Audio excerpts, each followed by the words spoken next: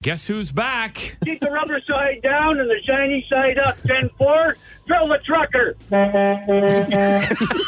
Yep, Phil the Trucker is back with another edition of... It really grinds my gears. Yep, Grinds My Gears. It's a famous segment from Family Guy with Peter Griffin. And for those that don't know Phil the Trucker, he's a truck driver in the area. Get out. That's the name.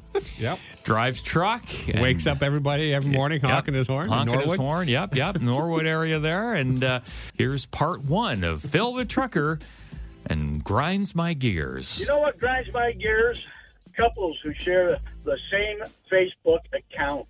Yeah, that drives me nuts too, Phil. I don't get it. It's free. Yeah, exactly. Get your own. You know what really grinds my gears? When people ask me to do something for them and then stand over my shoulder telling me how to do it. You know what grinds my gears?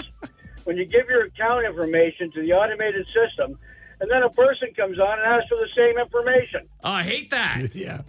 That's a big one on mine. You know what grinds my gears? When Netflix has a sequel, but don't play the original movie. Yeah. Come on. Exactly. Like, how did they lose the original? You know what really grinds my gears? Nothing, because I use WD-40. Also good on date night.